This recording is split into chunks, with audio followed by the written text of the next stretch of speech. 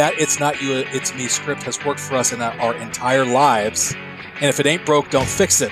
Well, when you step into leadership, that's why I think so many leaders fail.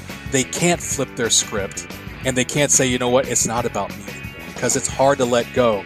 And the leaders who are able to have that clear ending of that part of their professional life, and this is a new beginning for them, and to understand the way I go about it as a leader has to be different for me to be effective.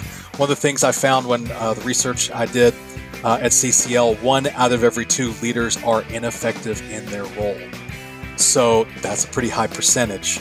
If you don't want to be in that 50% that's ineffective, you have to do something different. And that's what the effective leaders notice. It is something different. It's not about me anymore. Welcome to Management Development Unlocked, where you will learn how to nurture a world-class management team. And now your host, Eric Gerard. Welcome to another episode of Management Development Unlocked. I am really glad you're here. While you still have your device in your hand, I'd like to ask 3 favors, please. 1, please subscribe to the show.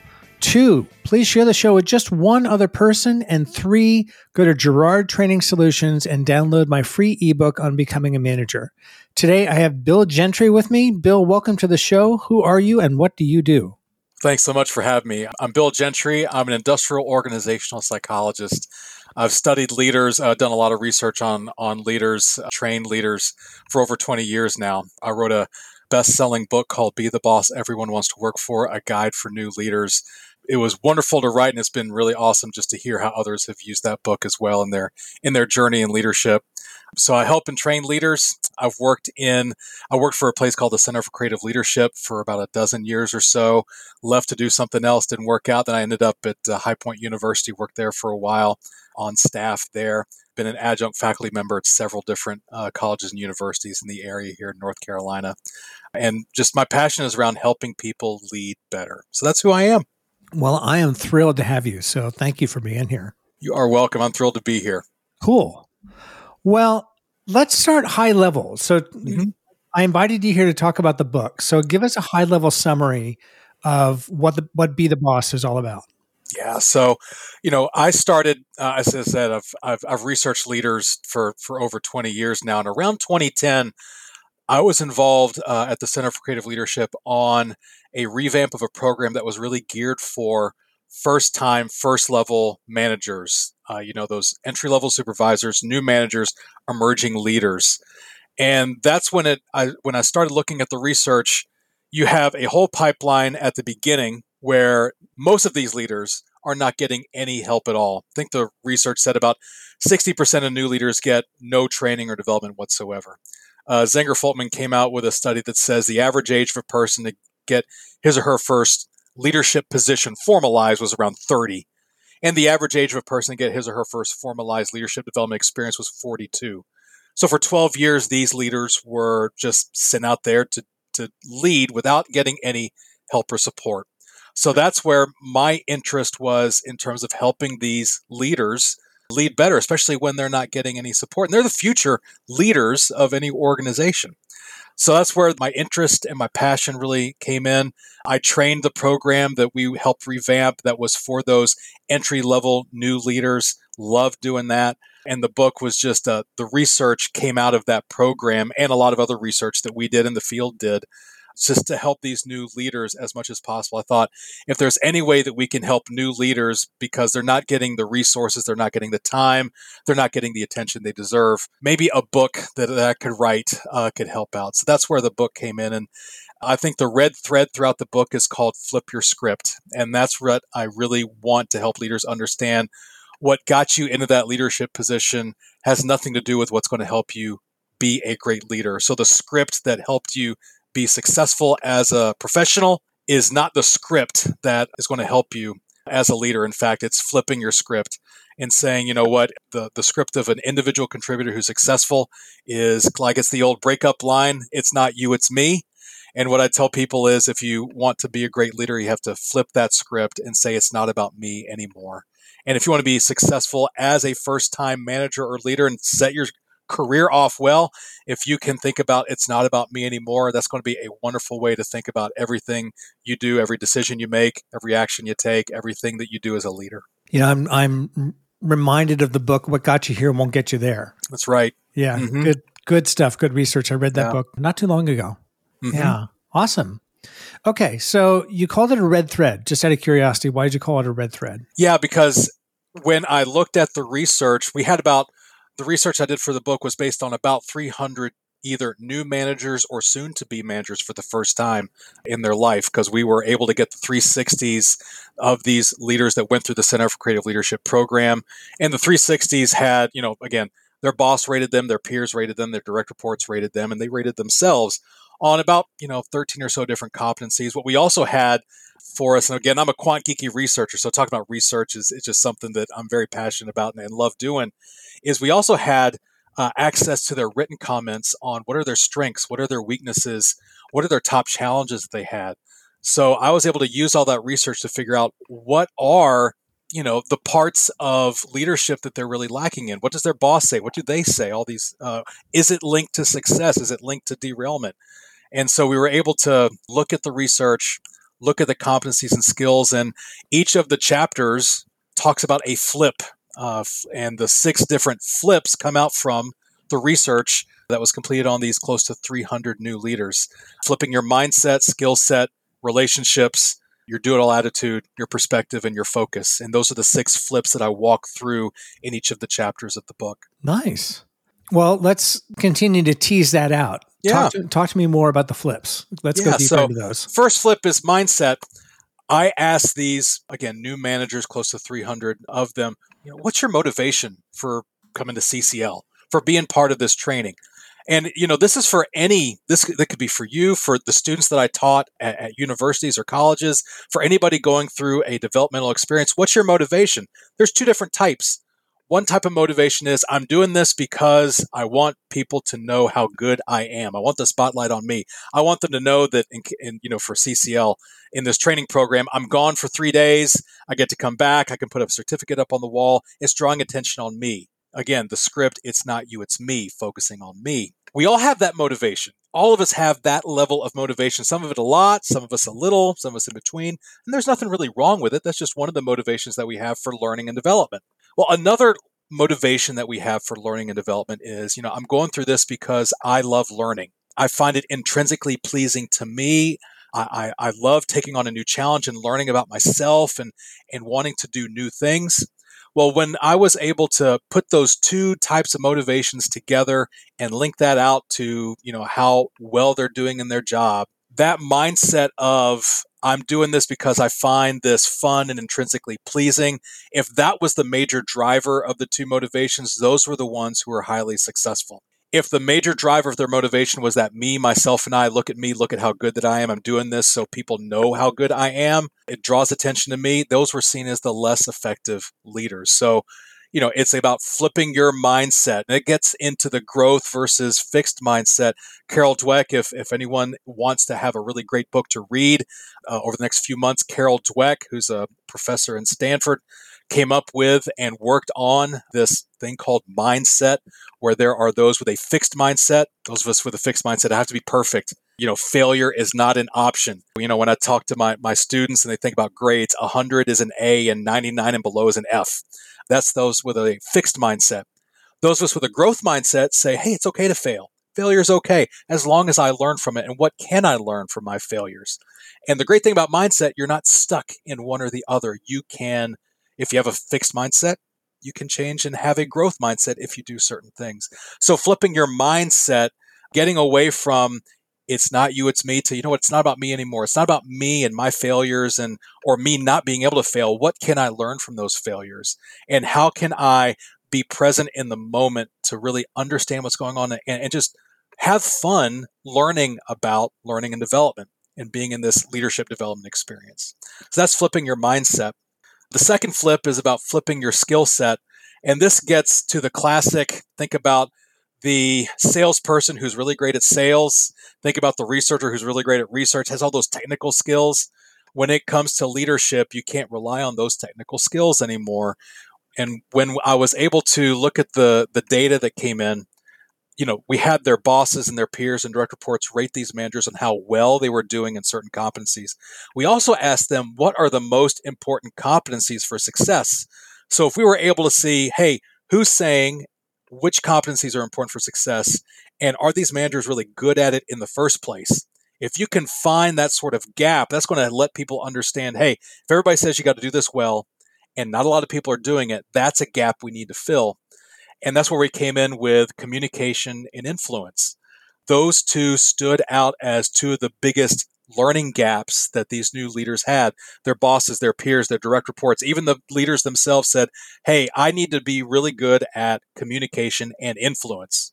And across the board, they were not really good at it when you looked at their ratings on their 360s. So helping people understand that when you step into leadership, flipping your script, it's not about me anymore, and thinking, how can I now communicate and influence people? I say it's part of going from the golden rule to the platinum rule. The golden rule, of course, treat others the way we'd like to be treated. Platinum rule, treat others the way they want to be treated. And I think if leaders are able to flip their script and say, it's not about me anymore, think about the platinum rule. How can I communicate with others, not the way I want to be communicated with, but the way they want to be communicated with? How can I influence others, not the way I want to be influenced, but the way they want to be influenced? That's flipping your script and actually understanding, how leadership can really be to enhance your potential in leadership. So those are the first two. So we have mindset and skill set. Relationships is going from how do I be part of a team to now leading a team. How can I go from, going out to lunch with my teammates, every day or every so often, we badmouth the boss behind his or her back at lunch. I might have some of them over for barbecue that weekend. Our kids might play in a soccer game together. And now Monday, I'm the boss. And now my team, who I'm leading, they're going to lunch and they're probably badmouthing me because I'm the leader now. How can I make that switch from being a friend to being a boss, from being a peer to being a boss?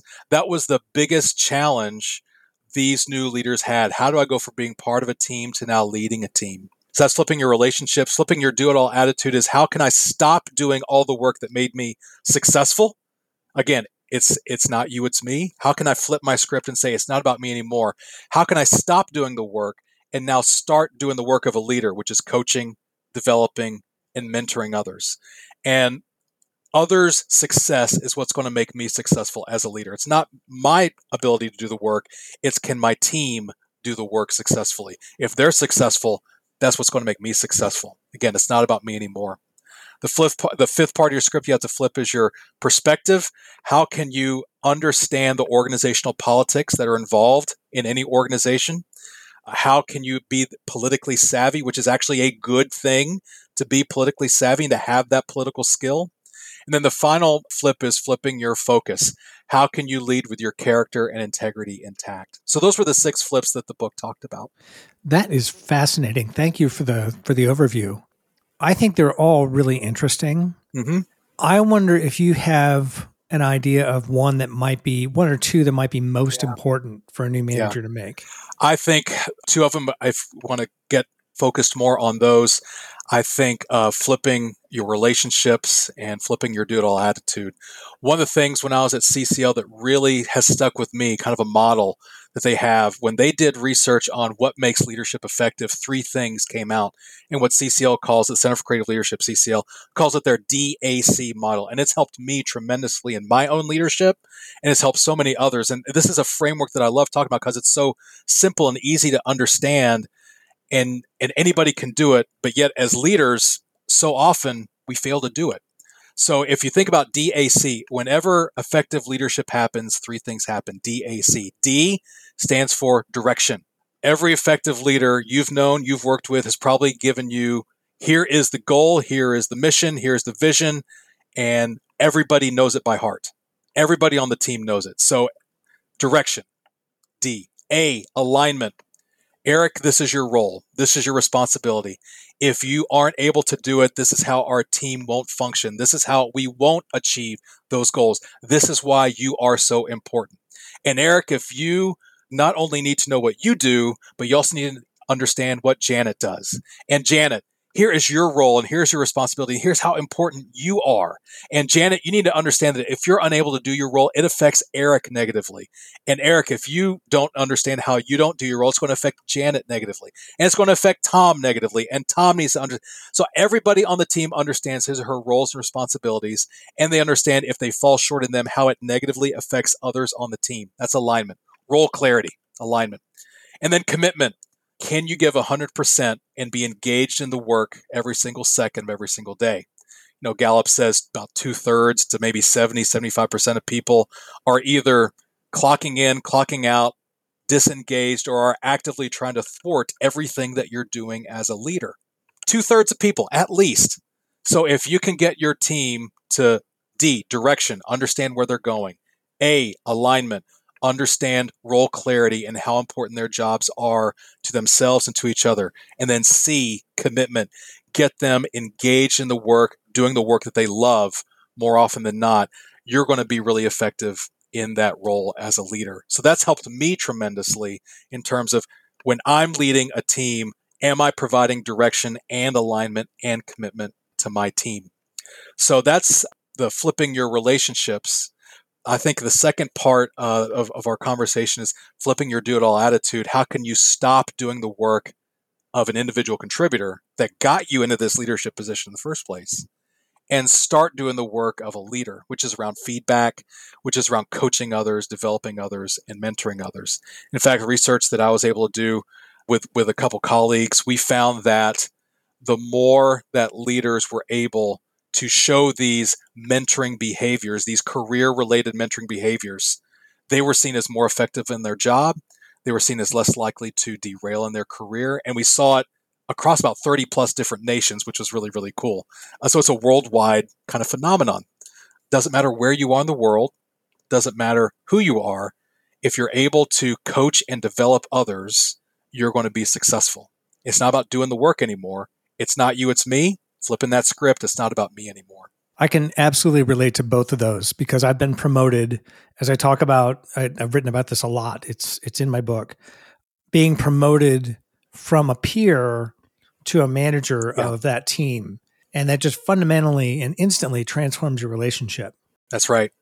I write in the book, going from an individual contributor to your first leadership position is probably the biggest psychological and emotional shift you're going to make in your career as a professional. Yeah. Because your success is not based on me, myself, and I, and what my skills, my talents, my abilities, my motivations. My success as a leader is going to be, are my people successful? Am I a talent scout? Am I a developer of others? I tell the people that I lead and serve, my job as a leader is for you to take my job. Mm-hmm. If I'm able to do that, I'm doing really well as a leader in setting you up for success. Mm-hmm. Yeah, absolutely. And then I can also relate to the do-it-all attitude.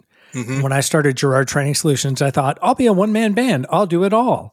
Why not? I can be a webmaster. I can do the books. I can make my PowerPoints. I can do the facilitation. I can fill in the blank. And I got overwhelmed almost instantly and had to let go of a lot of things, including things I really liked. Like I like playing with the website. And so there was a little bit of grieving there, but it's like, look, I have to let that go. I have to give it to somebody who has the bandwidth and has the talent to do it better than me. In this case, let Sandra run with it. Go take it and proceed until apprehended. I'll let you know when to stop. Yeah, that's right. That's right. Yeah. And I think the word that I picked up on when you're talking is you actually said grieve, I think, right? Mm-hmm. Yeah. You had to, it's an ending. When you step into a leadership role, it is a professional ending in your career, one that is very successful, one that you have, again, the it's not you, it's me script has worked for all of us since we were in kindergarten. Because you focus on me, myself, and I. My grades got me into a great education, maybe college, maybe a great university. My grades, my talents, my personality got me into this great role. Me coming in early, me staying late, me doing all the work, having a spotlight on me, got me raises and bonuses and promotions.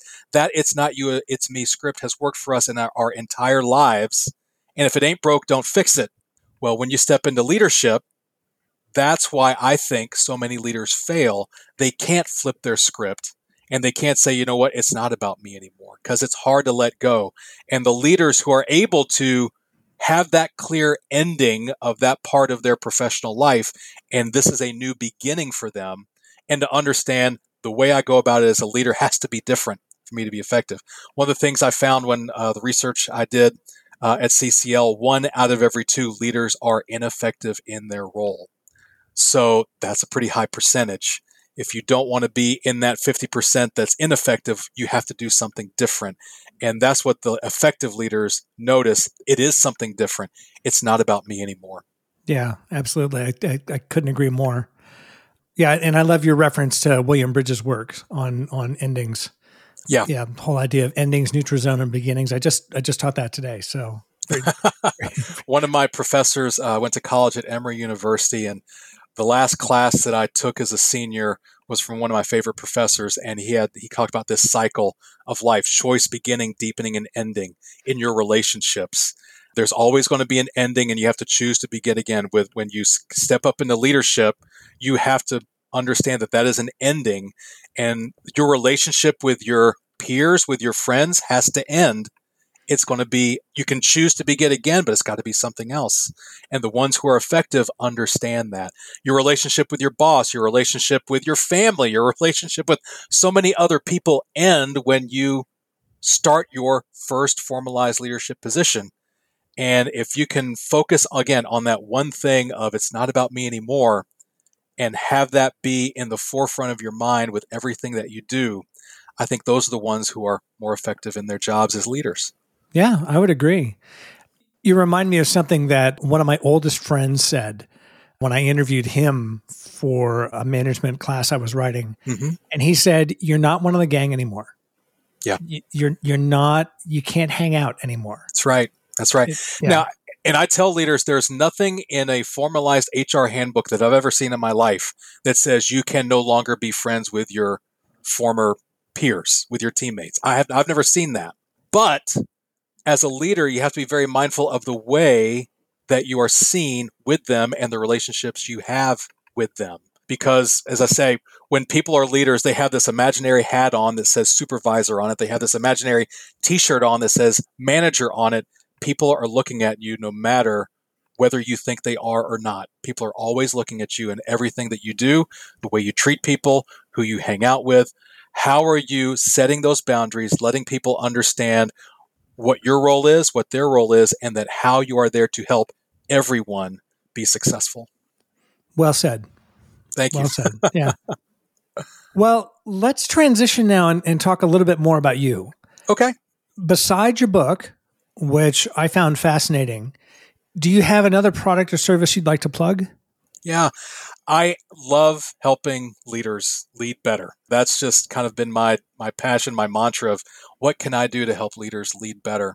So if people ever want to understand my thoughts around kind of their leadership pipeline of what they can do, I really enjoy helping organizations understand that focusing not on just the upper echelons of their leadership pipeline where they already have leaders who have 15, 20 years of experience, but focusing on that entry level, high potential, new manager, emerging leader, first line supervisor, first time manager. If you're able to focus on that, think of the pipeline that you're going to have for the next 10 years of the people you're going to have in-house helping to be the future leaders of your organization. Helping organizations understand that, coming up with a plan for the long term to help leaders lead better in that organization, or just helping leaders through coaching experiences, through training and development workshops, or whatever experiential activities there are. That's what I love doing, and that's what I enjoy doing. Anything based on the book, Be the Boss Everyone Wants to Work For, is great. Finding me on LinkedIn and just having conversations around just helping people lead better, always open for that. All right. Well, I will make sure to ask how people can find you as we wrap up. Great. Let's transition into a little bit more here. It's what I call the lightning round questions. Okay. So the first question here is, if you could sit in my seat and interview anyone you wanted, who would it be and why? Anyone at all? Interviews. So I love sports as well. When I was a kid, I had my basketball goal in the backyard. I had my Nerf hoop there in my room. I wanted to be Larry Bird. I just loved that was my favorite basketball player. I thought I could be him when I grew up. Obviously couldn't. I always found it interesting how Larry Bird is one of the top NBA players ever, and he was a coach of the year, and he was an executive of the year. How can one of the top players in the world actually be a great leader as well? Because other players have tried it and they didn't do so well. I mean, that's the definition of derailment. How can a person who was destined to have all the abilities to be successful have their career flame out, burn out, they reached a career plateau, they got fired, they got demoted, whatever it is? I would love to hear from him how not only is a great individual contributor, a great player, but also became a leader outside of just being a great player where so many others have failed. I'd love to interview him about that. Well, let's track him down and get him on the show. I think that'd be great. My next question is, what's your favorite vacation spot and why? If you were able to drop me off in San Diego, California with a rental car, and I could drive up Pacific Coast Highway for about a week. I've done that a couple times. It's wonderful. And I have to make sure that I stop off at Santa Barbara, and I have to make sure that I stop off at Santa Monica. And I have to make sure that I stop off for at least 2 days in Carmel, California, which for me, that is, I tell people, I hope to retire in Carmel one day. I hope my wife joins me. Yeah. That's just one of the places that is just, it's on the water. I love driving, so making that drive up Pacific Coast Highway the whole time. I've gone up as far north as Mendocino County in Northern California. Loved every second of it. And staying in Carmel, Pebble Beach, I love playing golf. Not only have I driven 17-mile drive, I've actually jogged the 17-mile drive as well. It was just wonderful. So that's one of my favorite vacation places. Wow. I'm from California and have spent some time in Carmel, and it's a special place. It is. You're going to have to empty your piggy bank to live there, though. Yes, yeah, exactly. That's why it's a vacation, not a residence yet. Yeah. What brings you the most joy in your life? This time in my life, if right now it's my family. Just yesterday, being with my family, my daughter's almost 5, and she has been skittish on trying to get on her scooter, but we walked across the street. We saw some of her neighbors playing out who are around the same age. She got on the scooter like she'd been doing it for years, and just seeing her and helping her learn to do math and read. And that's been a joy for me, especially over the last few months. I've been able to really over the last few months reconnect and be with my family, be present with my family. I know a lot of people who love their jobs and can really balance everything. And there are some of us who hate their jobs and just the phone is always on and the calendar is always packed and everything. And being able to be present with my family over the last few months has just been a joy for me, and just helping raise my daughter with my wife and just the three of us together is something really special in my life right now. So that brings me the greatest joy right now. Yeah, I agree. I have twin 14-year-old daughters, and they're amazing. It's so much fun. Yeah. It's amazing. And I remember when they were 5 and they were bright-eyed and bushy-tailed and into everything. And yeah, it's good stuff. Yeah. Thank you. Yeah, great. Well, Bill, thank you very much. I enjoyed having you. Glad you were able to spend some time with me. How can people find you? I have a website, williamgentryleads.com. Again, you call me Bill, but my formal name's William, so williamgentryleads.com. You can find a couple extra things from the book there. When I wrote the book, my publisher said, "This is great, but it's way too long." So I had to cut a lot of stuff. And I said, I don't want to lose that stuff because it's helpful. So I was able to put some worksheets and different things there on the website. So you can find me through there, but you can also find me through LinkedIn. I love connecting with people through LinkedIn as well. You can find me there, William Gentry, PhD. Perfect. All right. Well, thank you. Thanks for listening. Please subscribe, comment, share, and connect with me on LinkedIn. I'm Eric Girard on LinkedIn. We will catch you on the next one. Bye-bye. Thank you for listening to this episode of Management Development Unlocked. Want more?